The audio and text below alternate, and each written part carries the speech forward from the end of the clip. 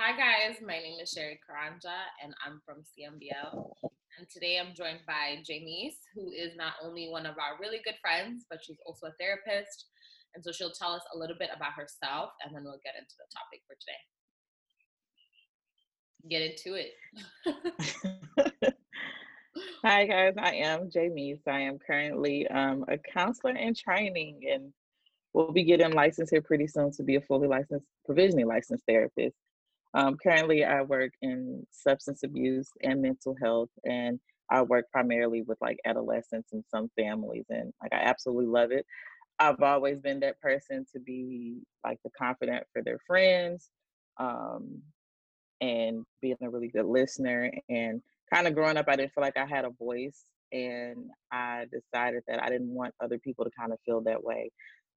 Going through things and not having people to talk to, and not having somebody to listen to you, or getting guidance when it comes to like your mental health is very important. So, and what I'm passionate about. So, just all of those things kind of made me the person that I am today, and passionate about the career field that I chose.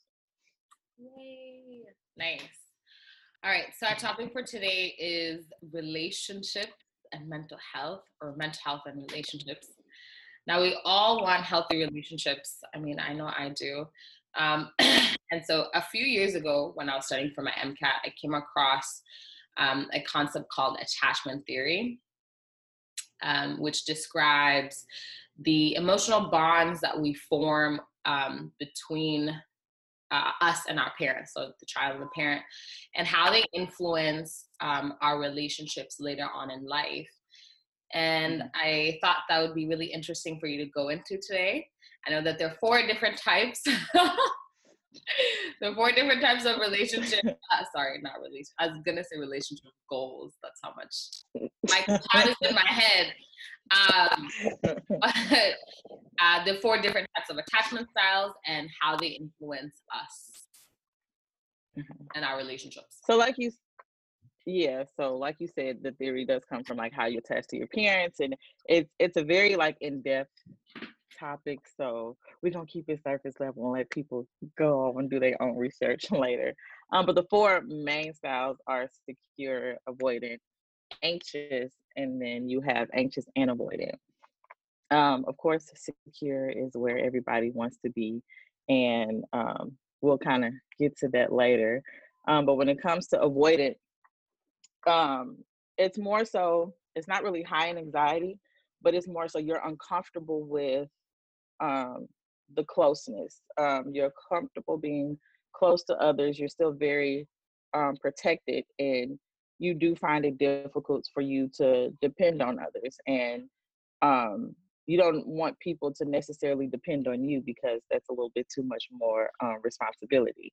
Um, you still want to be very like independent and like self-sufficient, and so that could be really hard when it comes to being in a relationship, because two people are supposed to kind of depend on each other. While it is important for you to remain as a whole, it's still nice to know that, hey, this person can be available when I need them. But when you're in this avoidant attached style, you're kind of avoiding all of like the closeness and the intimacy that you would have in like a normal like healthy relationship that makes that person uncomfortable. Um, when it comes to being anxious in your attachment style, uh, the anxiety is really, really high. And it's almost frantic in a sense, Mm-hmm. because it's like, I want to be close to you, but I'm still very insecure about the relationship at the same time. And Mm-hmm. so it's like, I want you to want me like I want you, but then I got all these anxieties and fears that you don't want me. And I'm going to be the one that ends up like in this relationship, like by myself. So the person kind of moves, I'll say the person can kind of move very sporadically. And I've also like been this person when it comes to the attachment, just because of my fear of abandonment that I've had. And so within friendships and relationships, it's always that worry, or is this person gonna leave me? So what can I kind of do to kind of keep them around? And um, you also struggle as if people are in it the same way, like as you. And it really makes you uncomfortable because it's like, I want you to be close to me, but then part of you like is afraid to give like your full self to these people because you really just don't know because you're so unsure of the outcome. And Right. so that could be very, very stressful. Mm. And then when you are anxious and avoidant, just just completely messed up. You completely messed up in a sense because like you are uncomfortable with the intimacy. You're worried about your partner if they understand you or love you, and I, it's. I feel like it's a very conflicting state Mhm. because you can be uncomfortable with getting close to somebody, and then you find it difficult for you to trust and depend on somebody. Um, but then you'll worry like, what will I get hurt if I get close to this partner? So I feel like it's very kind of confusing and it's not healthy. Like the avoidant, the anxious, the being avoidant and anxious are very not healthy when it comes to relationships because of the uneasiness, because of the continuum back and forth that you would have.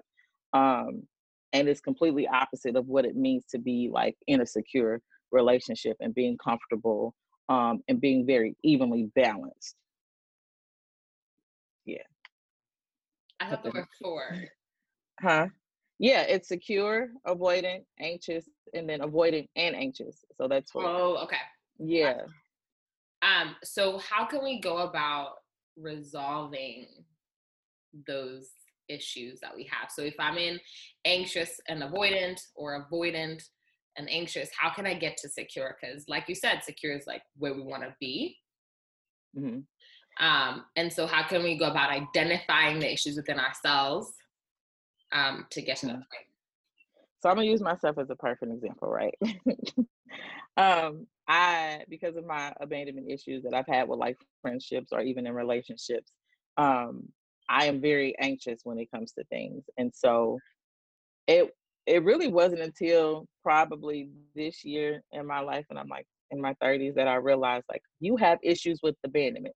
Putting a name on certain things of why you act the way that you do, because otherwise I felt like I was just acting on impulse or felt like I wasn't in control, and so that I'm just acting out of frustration. And it's like, no, I'm acting out of this fear that I have in my head, whether it's rational or irrational, that I am afraid of being abandoned.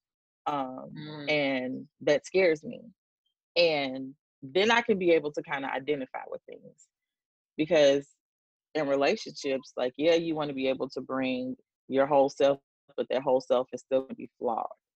mm, But you need to at least be able to identify what those flaws are to be able to be worked on. And so, like I said, this is something that I probably struggled with my whole entire life. It's not going to go away the day I get into a relationship. It's not going to go away overnight. It's something that I'm probably going to have to continue to work at. So, taking the responsibility upon myself to get myself together, get myself centered, and be open and honest with my partner that I may struggle in this area. So, this some things that you may do may trigger me, but I'm not asking you to fix that because this is something that I have to fix within myself. I'm just asking you to be patient mm, with me and be supportive.